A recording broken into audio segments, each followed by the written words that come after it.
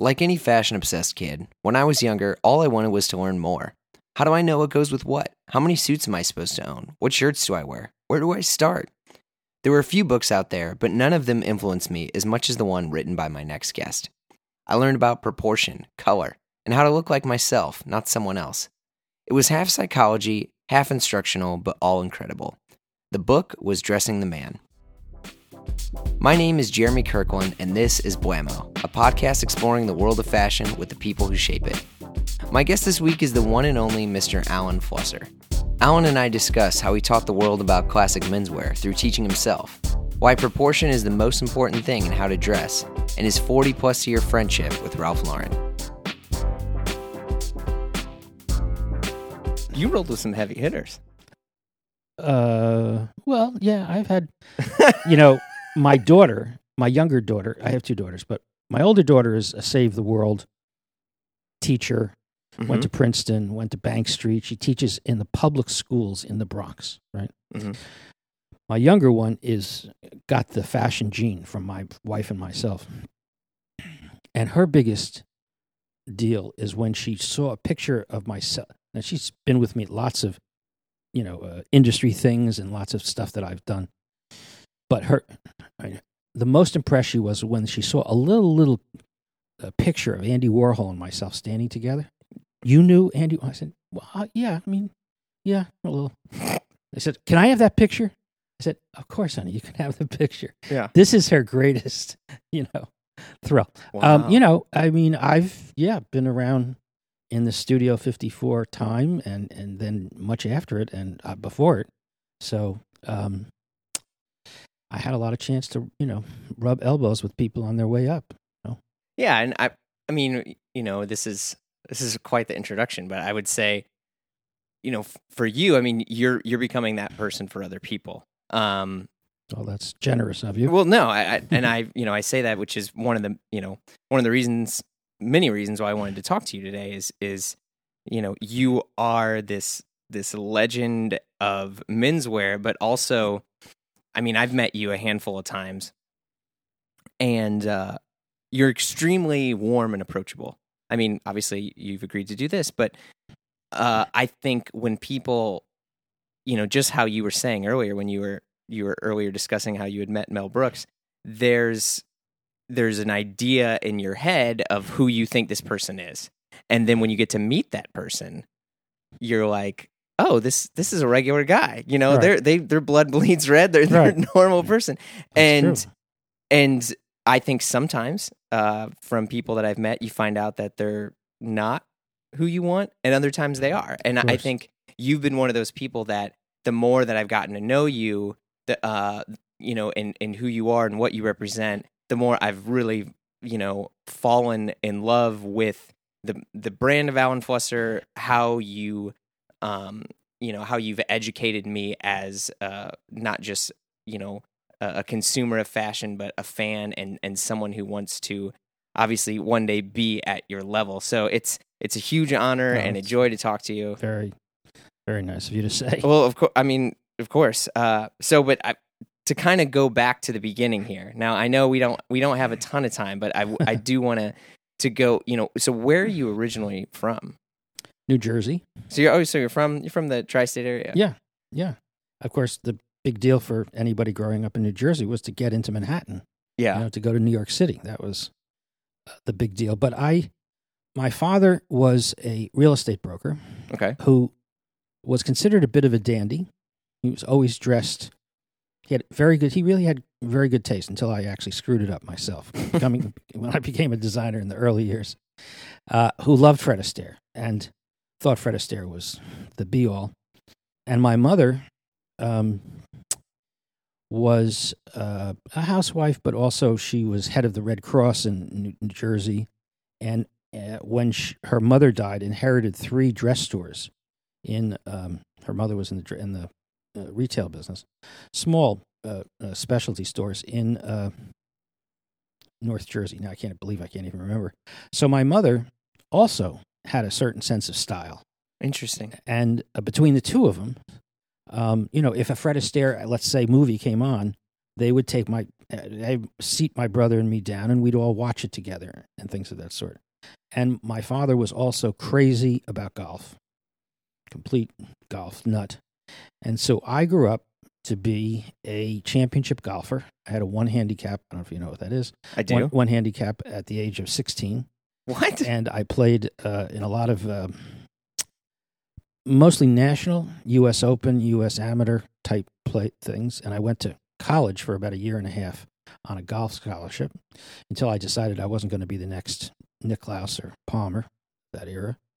And then, of course, I went into the menswear business. So That's quite the pivot. yeah. Well, Well, yes and no, because as I said, I guess kids do a lot to connect with their parents. In this case, my father's two great, loves were, other than his kids and his family, were golf and clothes. yeah. Yeah. So a big day for my father and me would be, or not, he was a Brooks Brothers aficionado. Sure. And it would be like November, and it'd be freezing out. And my father liked convertibles, and he loved to have the top down. So we would be driving on the Garden State Parkway on a Saturday morning, going into Brooks Brothers, and then all of the satellite, J Press and all of the stores around it with the top down. He'd have a hat on. People would look at us like we were completely, of course, insane. Didn't really care. And so my father could actually go to like Brooks and Paul Stewart and Tripler's and all the stores around, and not buy anything because he didn't find anything he actually liked. Oh, interesting. He was very, very peculiar and particular.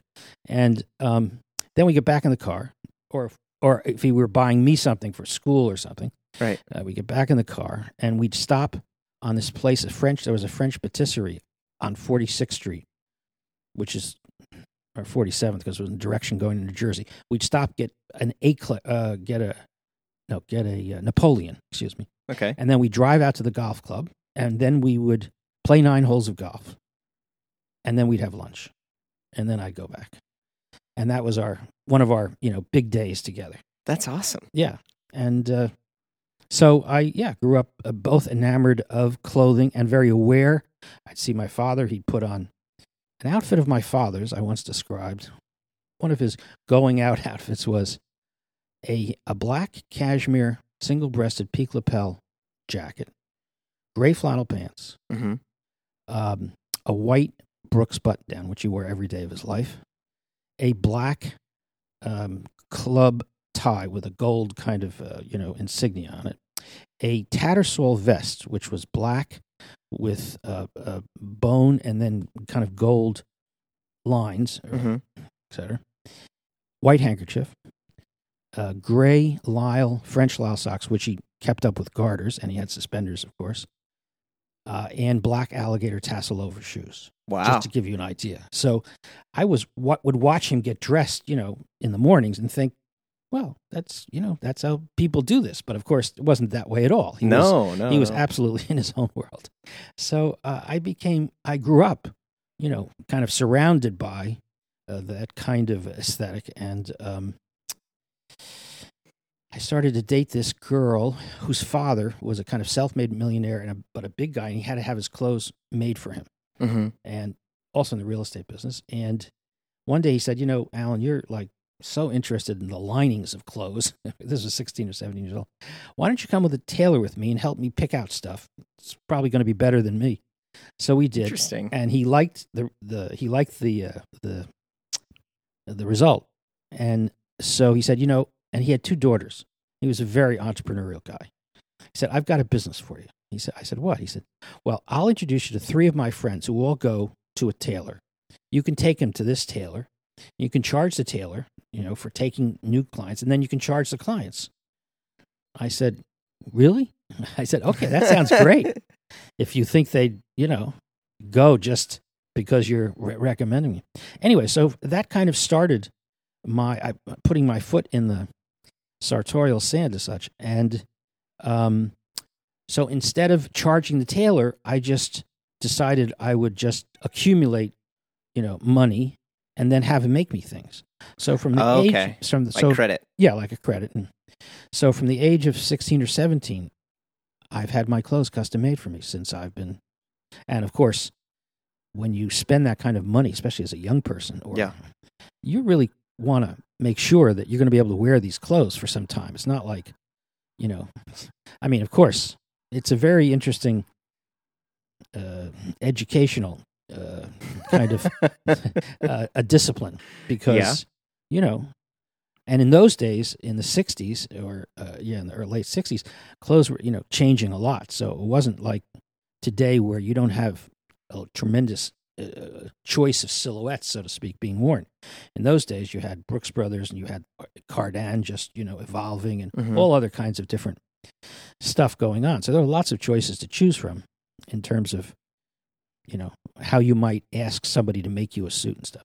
But anyway, it started my interest in clothes. And so I had this, wardrobe of custom-made clothes starting at the age of 17. And that's incredible. Yeah. And that was really more than anything, that was my start, kind of my foundation. When I went to look for a job in the menswear industry, I just brought 3 or 4 pieces from my wardrobe with me and said, well, this is the kind of things that I have done. Whose are they? Well, I wear them. I said, well, and I have to give them this story or whatever. Well, so I kind of am a stylist. I'm a designer. Right. That's incredible. So, that's a quick synopsis of how I, Well, I would say for a lot of people, their first idea of who you were was based off of a book, Dressing the Man, which, I mean, first you've done a couple books, but for me, my first experience with you was Dressing the Man. And I say that because, so first off, a very quick explanation, as I'm sure a lot of people know, Dressing the Man was a very, astute observation of different times and eras of menswear, but also a literal guidebook of what to wear and what you needed and building your wardrobe. And I mean, obviously you could explain it much better, but to kind of push this along, I had this book and I was just starting to get into custom. And I would say for a lot of people, they were like this too, because as you had just discussed, custom is quite an investment. And I would say if you're like me, and one of the mistakes I made when I started to get into custom is you have every option in front of you, so you maybe choose something that's not the most intelligent. Right. It's like, one of my first custom jacket was this like purpley cross hatch thing. It's awful. It's gone. When I should have done a navy. I should have done a navy jacket. But you need that experience if you want to learn how to dress. If you want to learn how to, to put together a style of your own, you need to have those failures or those mistakes, which is the reason that anybody who has a stylist for them is never going to learn how to dress well. Yeah. Because it takes away all of that guessing game and kind of thinking about, well, does this look good? Or I'm buying this and then you find out, geez, I did never wear this thing. I wonder why not. Yeah. Well, so how did your book start? And I know you've said some of this stuff in the past, but if you could just refresh my memory. Well, that book is the 4th book that I wrote. Oh, geez. Yeah. The first book was, people used to ask me, because in those days I was working for Pierre Cardin. That's the first big job I got. And so I was traveling all around the world. And I was designing a sportswear collection, and it was made in 7 different places around the world, from Brazil, Brazil and Colombia in South America, to France and Italy in Europe, to Hong Kong and India and the Far East, etc. So I was traveling, and people would say, I'm going to Paris. What store should I go to? My brother, who was a writer and who was a nationally ranked tennis player, we were both incredibly athletic and very competitive. Quite the family, Mr. Flusser. Very competitive. Fortunately, we just... the sports kept us aside. He said, why don't you write a book on shopping? I said, well, I'm not writing. I mean, first of all, I'm not He said, well, I'll write it. You give me the information. I said, okay. So we put this book together. And at the last moment, I decided, maybe I should just give a few tips on like some simple things like how to tie a tie or how to wear a handkerchief. So I just included in the back of the book, like, 15 or 20 points about dressing. And when I went to do the book tour, right, mostly that's what people asked me about, like those 15 or 20 things. And I thought, wow, maybe I should do a book on like dressing. So I then wrote this book called Closing the Man. And that's Yeah. how most people, first hardcover book that I wrote. And that had that was the first time you got to see the Esquire and the Apparel Arts illustrations. Right. Yeah, Dressing the Man.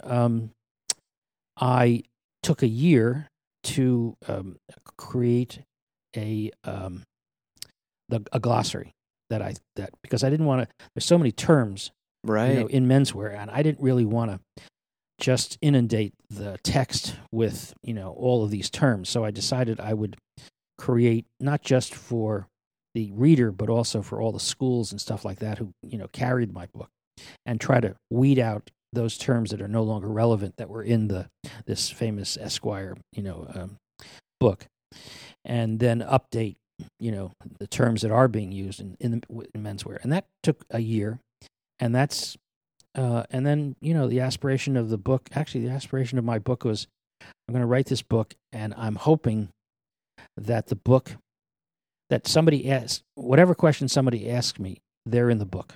The answer is in the book. Right. That's my aspiration for this book, or one of them. And, been pretty good so far. There's a few. Of course, it has a few of my prejudices, as like, I hate Windsor knot ties. So in Closing the Man, I showed how to tie it, how to knot it. Right. This one, I didn't even show how to knot it. I just mentioned it or whatever. I have to do my bit. Of course, then they become incredibly popular, right? Windsor knots. Yeah. So I'm shaking on my wall. There's a little photograph of Doug Fairbanks Jr., myself, and of course, Jeez. he was he was the proponent of Windsor knot, of these oversized Windsor knot. Of course, it should never have been called Windsor knots. I have no idea why someone decided to call them, because the Duke of Windsor never in 100 years ever made a knot like that, nor would he ever wear anything like that. But somehow it came to be noticed. And he was just a big friend of the Duke of Windsor's, and also this, he's the only kind of guy in that Hollywood set that walked around with these, bulbous tie knots on, which he thought were absolutely, de rigueur. Well, something that, we glossed over a little bit about, you making these books and this research is a lot of this stuff, it sounds like it was self-taught. Like, who, did you have someone that teach you? I mean, because you didn't... Well, that's an excellent question. I mean, I'm writing this book on Ralph, and when I proposed the book to Ralph, I said, look, he said, Ralph Lauren. Ralph Lauren. Yeah. He said, that'll be great. I said, of course, you think it'll be great. What are you going to do? You're just going to be there, and I'm going to do all the work. What's the big deal? I said, I'll tell you what. I'm going to write a sample chapter. And if you like it, and you like the writing, and you like whatever, then I'll do it. He said, okay. So I decided to write the sample chapter about how Ralph learned about the kind of taste that he has. How did he develop that taste or style, et cetera? Mm-hmm. Because it wasn't anything that I had to interview a lot of people about. I kind of knew that. And, he had, as did I, although he was before me, there were in those days these teachers or these educators or these people you could go and talk to about the minutia of style. So, there was... there was Roland Meledandri, who was this famous kind of haberdasher who had a store.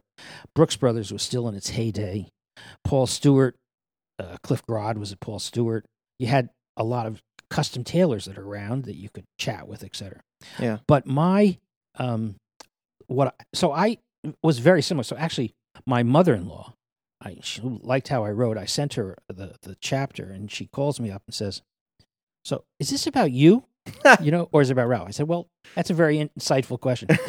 But I had, when I started work for Cardin, which was in Pierre Cardin in 1973, I started to travel all around the world.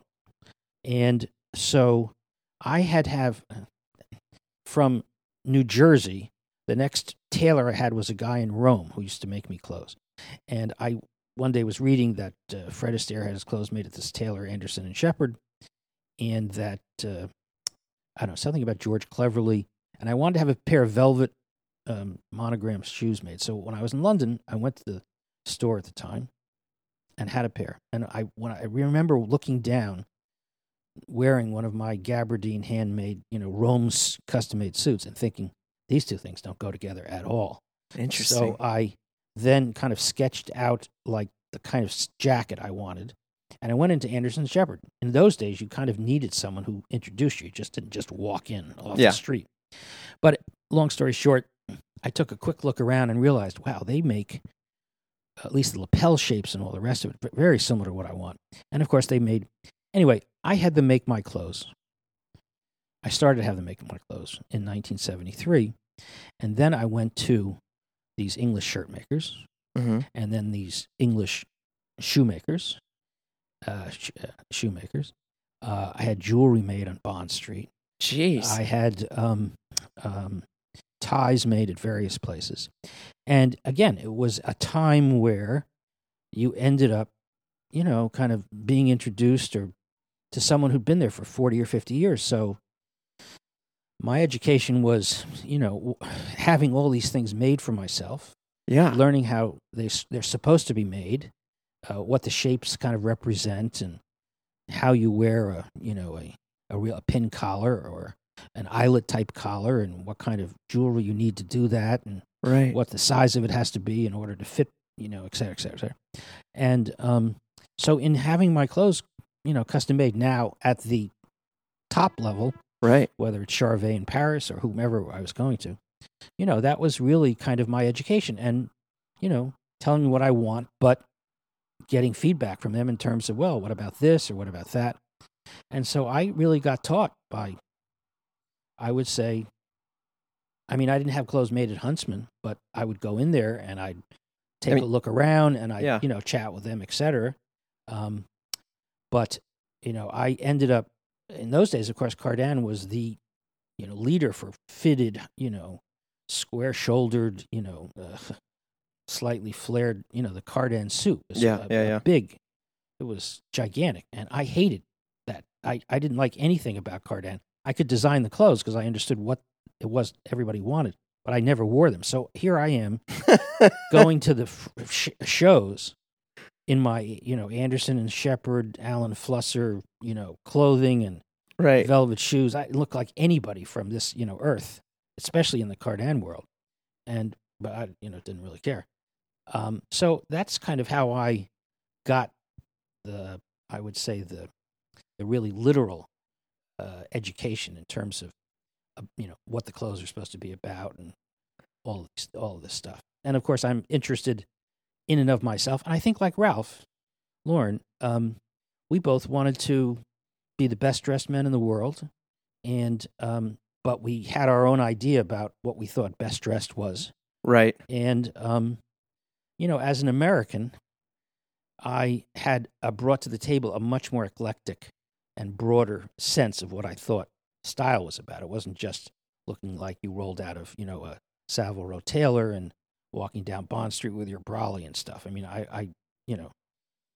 I was still a fashion person, and I liked putting different, elements together. Taking, a suit and wearing it with jeans and a cowboy shirt or whatever it happens to be. But it always appealed. I hate the idea of somebody spending money on something and finding out that they're either not happy with it or it's not good for them over a period of time. And so they don't end up wearing it. So, and I think Ralph is very much the same in the sense that he's very interested in things that have a permanence or timelessness. Right. And so how do you develop, an eye for things that transcend the moment? Well, something that I also noticed that you were talking about, so you learned your craft and, obviously what you've taught so many people through observation, through traveling, through visiting all these places, having a real firsthand experience. I did go to FIT and I took a textile course, and I went to Parsons and took an illustration course. Okay. Just to, supplement this. But the biggest thing of all this too is there are types of people, I would say, especially in menswear, that you kind of learn your own style and your own rules, and then that's you. Like, you don't want to tell people that. You don't want to let the secret out. But with you, you've become, really an evangelist for how to dress and how to do that. And that's very unlike, unfortunately, how a lot of people who dress are. It's like, oh, this is my way. Oh, right. Well, it's true. Actually, the first and third books of shopping Mm-hmm. are, all of my own places that I haunt. Because it's not just a shopping book. I actually tell people what in the store they should buy. It's not like just Right. go there. No, I actually, So, no, I always felt like if I have this knowledge, well, what's the point of just, keeping it for myself? That's kind of selfish.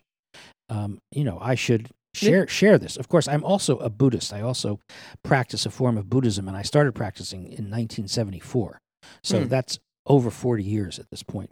And, as a Buddhist, you have a little bit larger point of view than just, the 12 inches in front of your body in terms of how you're going to look and stuff like that. So but I'm a very I like to teach, or I like to share information. I like to inform people about things.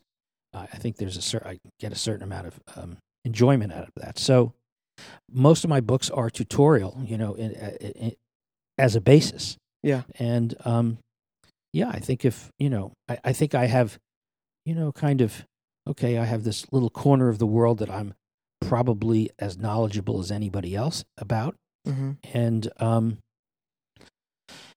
whereas in the 70s, people weren't quite as interested in the subject as they came to be in the 80s. And then, of course, Wall Street came out and all the rest of it. But, also I've probably, as a designer, doing personal appearances for my collection when I first started in all the stores around Bergdorf's and all the best stores, and then starting my own custom shop. So I have probably sold more clothes as a design person to men than any other person that I actually know. Interesting. Of. And so part of my knowledge and part of my priority in terms of approaching the subject of dressing is really based on what I've learned just listening to men, talk about what it is on their mind. And I really have never met any guy who, if you take away the things that most guys are fearful of, which is like looking ridiculous, frankly, or looking, putting on something that's embarrassing. If you take that away, there's very few men who don't want to learn, like, okay, well, what do I look good in? And just tell me what I look good in. And, of course, I insist that they find out why they look good in it, not just like what. That's only part of the equation. And there's a very definite explanation as to why somebody looks better in one thing than they do in another thing, et cetera. So people need to know that. And, the problem is dressing is kind of like buying wine or buying art. There's a skill involved. And there is a skill. There's a skill, and or you're just learning. There's a skill in parenting. Yeah. And the more you know about like what a 1-year-old is supposed to be doing at 1 year old, you have a little bit broader perspective on, okay, how to approach, whatever, teaching them to do stuff. And, dressing is the same way. There's no substitute. Everybody wants the shortcut. The shortcut is to be able to find somebody who can give you that kind of information that's specific for you. The problem with the culture is that the culture is a mass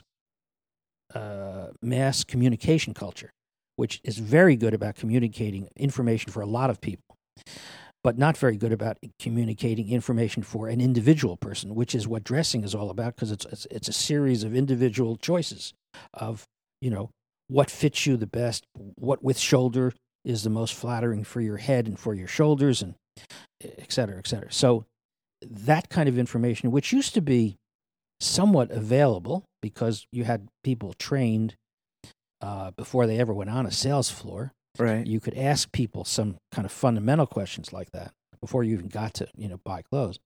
You don't have that today. So today it's almost completely self-education, so to speak, in terms of learning how to dress. And of course, that's it coupled with the fact that there are not a lot of people in the public view who are good examples of what it is to dress well. And I don't mean dress like Alan Flusser. I mean just who have their own style. I mean, everybody, of course, goes back to the grand era of Hollywood when you could, in 10 seconds, any man could probably identify 6 or 8, of the leading men of the time, and they were incredibly well dressed, from Cary And they dressed Grant. themselves. And they dressed themselves. Yeah. But you had these guys, walking around or up on a big silver screen. Right. And most people learn to dress, from watching other men do something that they may not do, but, I saw him do that. I could try that, Interesting. And if you don't have that, you have those two elements where you can't go into a store and get this kind of information, and you don't have anybody in the public to be able to show you, you're kind of on your own.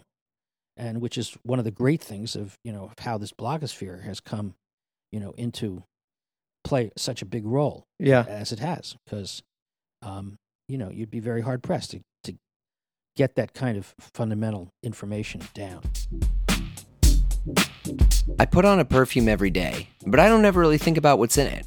Is this stuff even good for my skin? Is this company good for the planet? Look, I go through deep thoughts when I'm getting dressed. Recently, I've fallen in love with this new company called Fleur. Fleur makes incredible, non-toxic, gender-free perfumes that are cruelty-free and sustainably sourced. Fleur is a completely transparent fragrance company, which means they tell you every ingredient in their perfumes and why it's in there. Their entire process is simple and easy to use. First, you get to know each of Fleur's scents with pictures, words, and even playlists on their site. It's actually a really cool experience. Pick 3 you want to try, and they'll mail them to you, and you can see how it works with your style and your body. Myself, I picked Hepcat, Sindara, and Moab, but I've really been feeling Hepcat. It's this nice smoky scent that's perfect for winter. By the way, this stuff is perfume, folks, not alcohol and Mountain Dew. You're going to smell like an adult, not an aerosol can. Right now, Fleur is offering a killer deal for Blammo listeners. Go to fleur.com and use promo code BLAMMO to get 20% off your first custom sample set. Pick any 3 scents to try and get credit towards a full-size bottle of your favorite. That's promo code BLAMMO at fleur.com to get your first 3 Fleur fragrance samples at 20% off. That's PHLUR.com.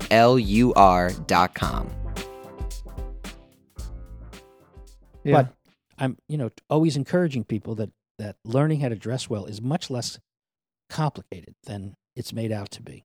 That's good to know. Yeah. And, but again, it's just, you have to know which proportions and which proportions fit you and your physique, because your physique, the width of your shoulders and the length of your arms and the length of your legs and your, the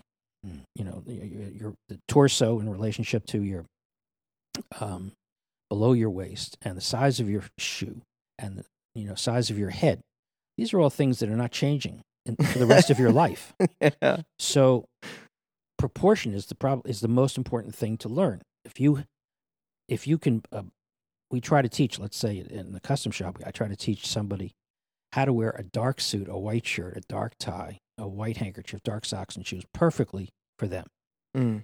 That encompasses maybe 70% of everything you have to know about clothes, because they're all proportions, right, that have to do with your specific proportion. So the good news is it's not like fashion, which comes and goes, changes, etc. Mm-hmm. If you can start out trying to understand the relationship between yourself and the proportions of clothes that you're buying, and then what colors flatter your complexion and why. That's kind of it. And in terms of color, again, there's lots made of how much you have to know about color in order to dress well. But the fact of the matter is, if, what is the outfit that someone would put on where no matter whether it's custom made or it's leased or rented, most men look their absolute best in a tuxedo. If a guy puts on a tuxedo, whether it's well designed or not, most people say, "Oh, you've never looked, more elegant or more handsome." Why right? is that? And how many colors in a tuxedo? 2, right? Black and white. Yeah, no. Okay. So if all men look their absolute best in an outfit that has 2 colors in it, then the conversation about color for people is not necessarily as complicated as people think it is. Oh my God. My head's exploding right now as I'm processing what you're saying. Yeah, that's a really good point. I think this one of the great things of social media and stuff that's happened is there are all these little pockets of exposure that happen. When menswear, the whole hashtag menswear came about, it was great because I got to understand more of not just people like you, but other people, and the playing field got a little bit level, into which you could see these other people who might have their own unique taste on things. And expertise on things. But I would say in some cases, for myself, it was occasionally a bit toxic because I would see lots of different bodies and body types and styles, and I thought, which I now know I can't, that I could emulate them. And I was like, oh, I can look like this guy, or I can look like this guy. Right. But the truth was, and obviously as I've learned through many expensive mistakes, I can't look like that person because, I have very square shoulders. I'm, my height, my stature, what colors look good on me. And, it's interesting that you kind of discuss the tuxedo too, because it's one of the few things that I've not done because I'm just like, well, maybe that's when I figure it out. But it sounds like from what you're saying, like that's one of the best places to start. Well, if you start with someone who's knowledgeable about it. Because, right. Because a tuxedo is like the last vestige of educated taste, in a sense. One of the reasons that it has survived is because so many designers over the years have tried to defang, the tuxedo, the wearing of one. Everybody looks like each other. Right. But the fact of the matter is that there's certain, virtues of a properly cut tuxedo that will let you go, a lot of different places for a lot of years. And they're not going to be upstaged by, whatever the newest idea is about a tuxedo. But it is one of the things that's tied to the past because that was designed, in the 30s through a kind of combination of very unusual elements being, people like the Duke of Windsor and Fred Astaire and those people walking around, and then all of these tailors, and they had to come up with something that could replace, a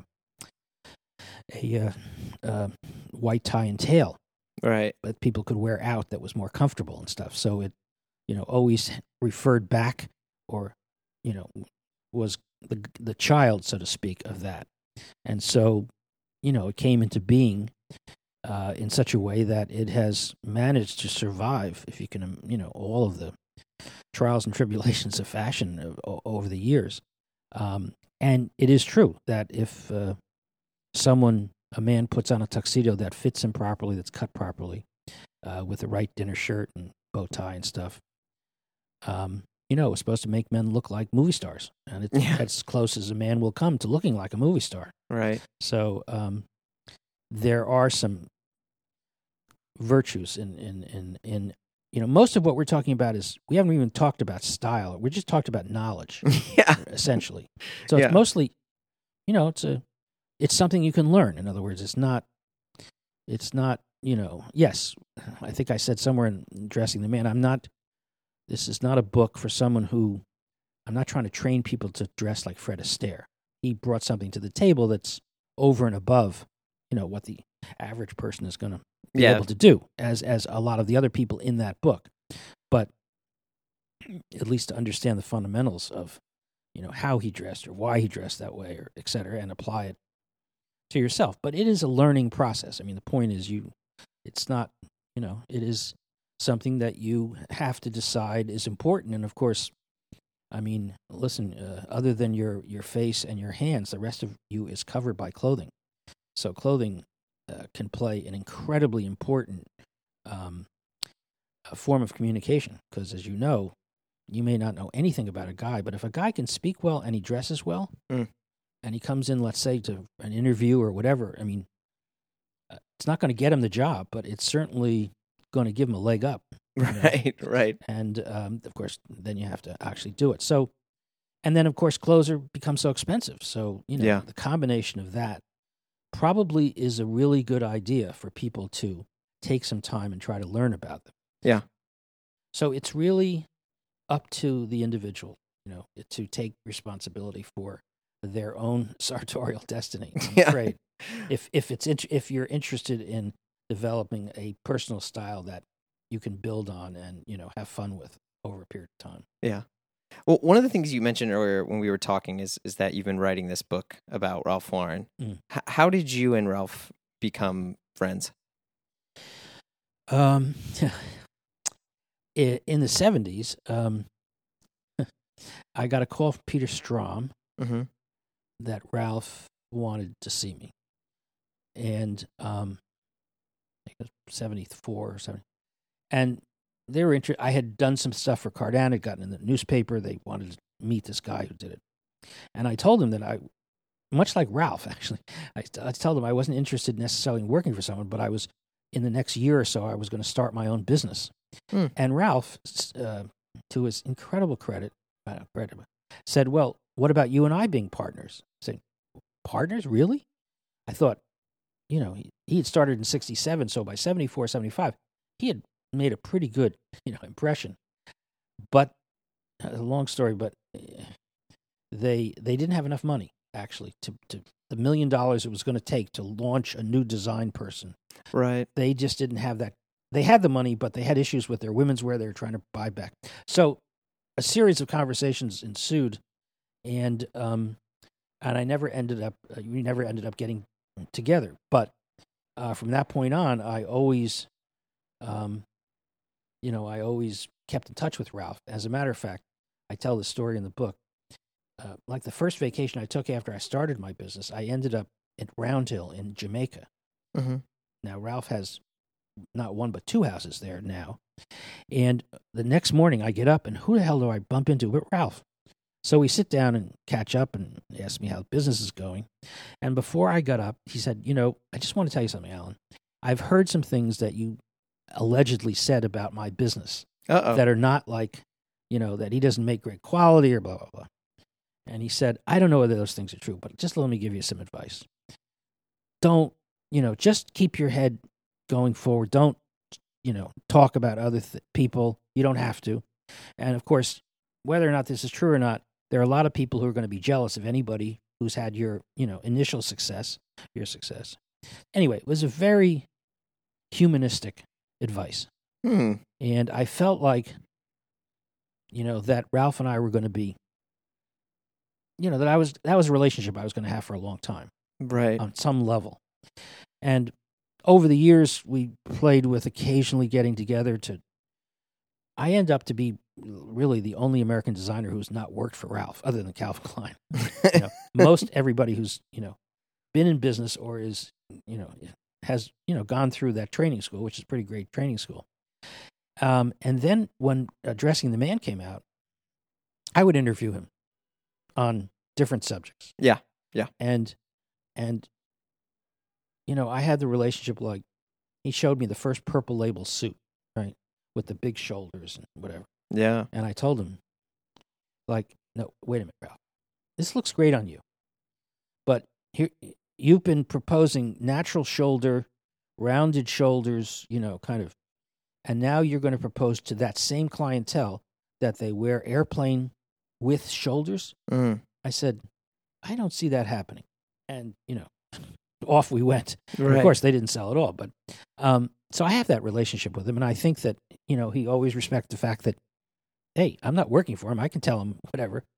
But when Dressing the Man came out, he put the book in his stores. Yeah. Which was, this is 2002. I mean, I don't know. I don't know if anyone has ever put "quote unquote" a competitor's work in their own stores, particularly.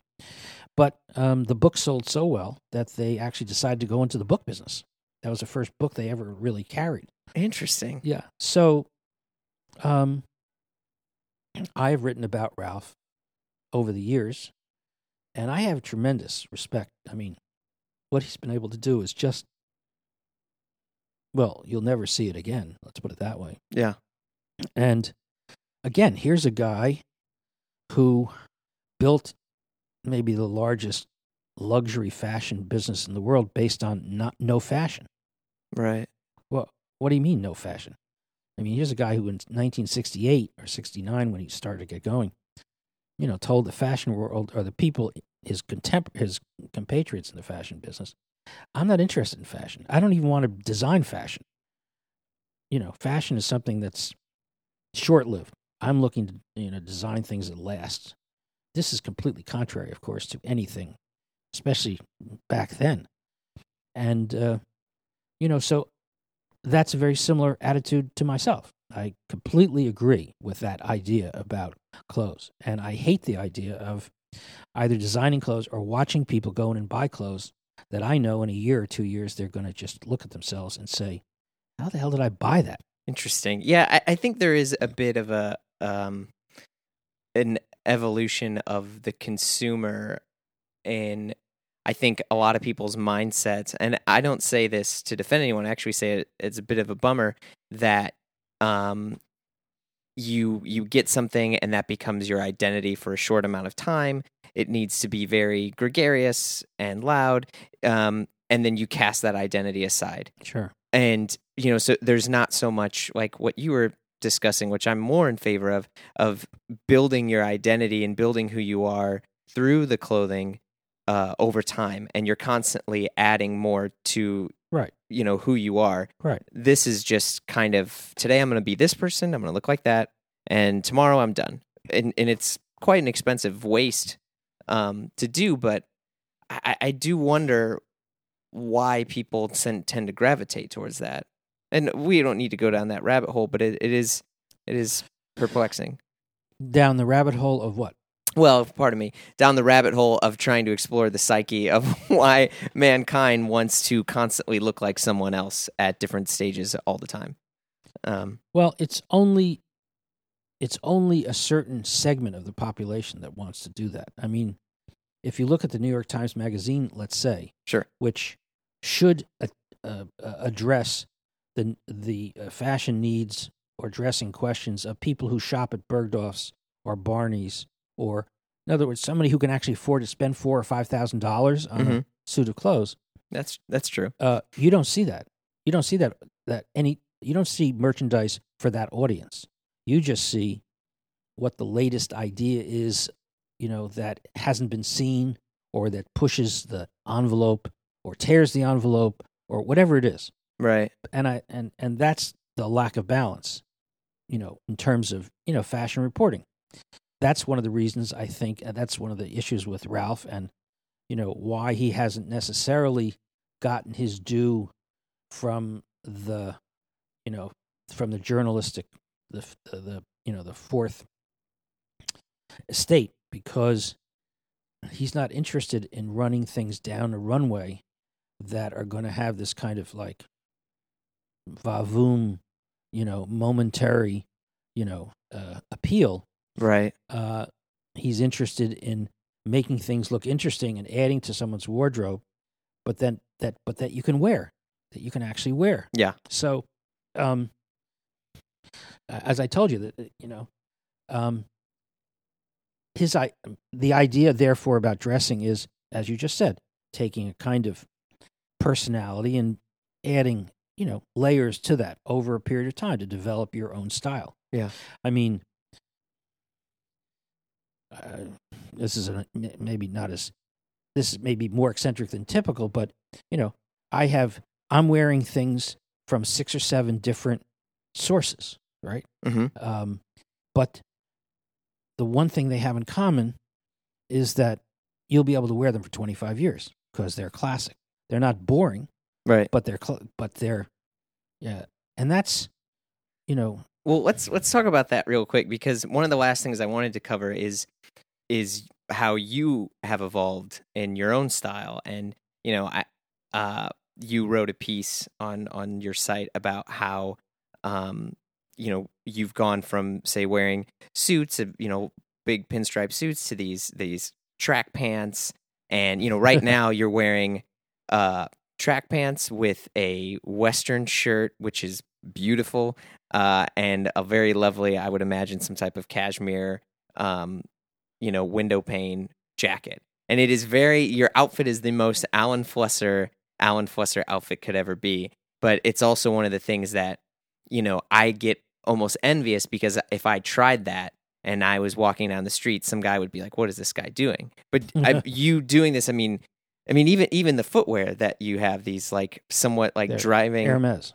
Oh yeah, I mean, everything about what you have on is so unique, and it's, I think, the thing that's made me the most excited about not only learning about you but your books is like, what I want is, I see that and I just want to buy that whole look and wear it. Right. But it's almost like you kind of can't. You have to put in the time and figure out what works and what you enjoy. And so, like, to a long-winded explanation of what I was doing is like, your style has really evolved quite a bit. And It has, yeah, and it hasn't. In a sense. interesting. Well, because I just showed you a picture of me taken in the 70s, Yeah, wearing a pair of pleated gray flannel pants, custom-made boots, sure. a Western shirt, and suspenders, right? Yeah, you did show me. Yeah, you wearing that Right. Western shirt Or a Western in the shirt. 70s. Yeah, So, again, at the highest, kind of rung, I would say, of sartorial sophistication are groups of men and women who kind of dress to their own beat, so to speak. Yeah. And their own beat is oddly overlaps, no matter whether it's in Tokyo or Paris or Vienna or whatever. And that is that this person has learned to identify kind of classic taste, but yet with a little bit of style, mm-hmm.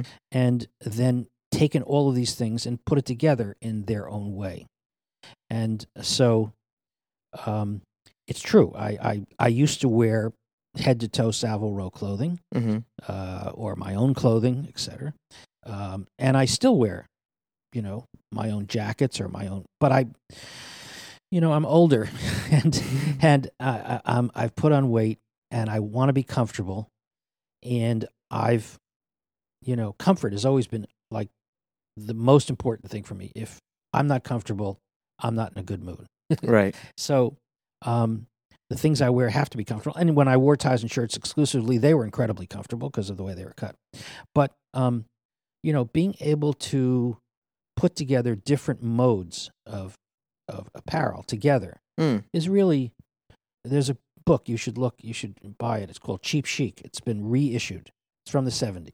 Okay. It is a proponent of finding the world's classic, things to wear and then putting them together in your own way. And it was kind of like when the French guys came over, they were wearing blue jeans, velvet jackets, and cowboy boots. Fitted, very fitted. They look like right. Amazing. So, this is the kind of the basis of, I would say, really, real individual, pure style as such. And, you just identified a whole, panoply of things. But again, the question is, do you understand that these things are beyond fashion, the individual things? In other words, do you have the eye yet to identify this particular item, let's say you'd see in a shop and say, okay, I don't think I can buy that anywhere else. Or if I can, it's something I can really envision wearing in 20 years. And, right. And that comes from a little bit of, of just having the experience of having that kind of run through your mind, or looking at photos of people, dressed, in XYZ. But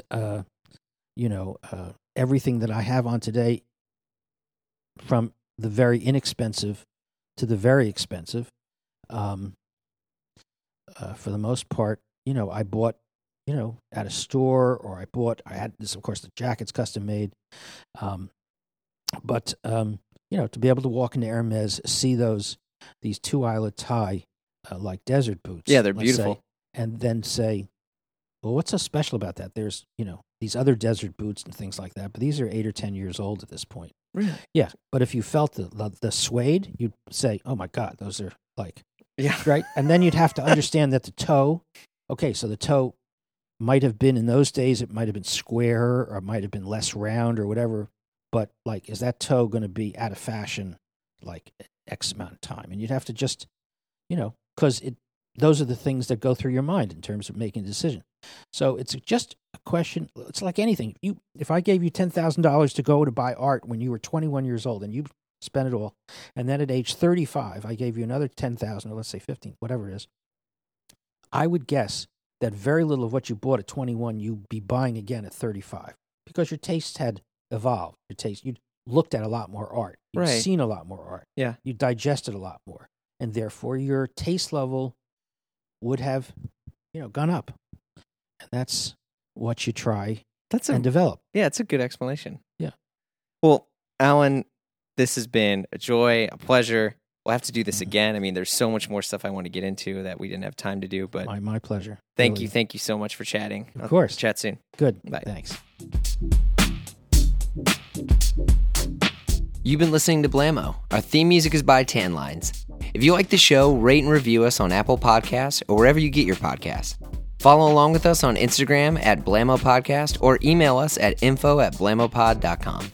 Still want to connect? Join our Slack group and chat with other friends of the pod. Just send us an email and say, I want to be in the Slack group. All right, thanks again. We'll see you soon.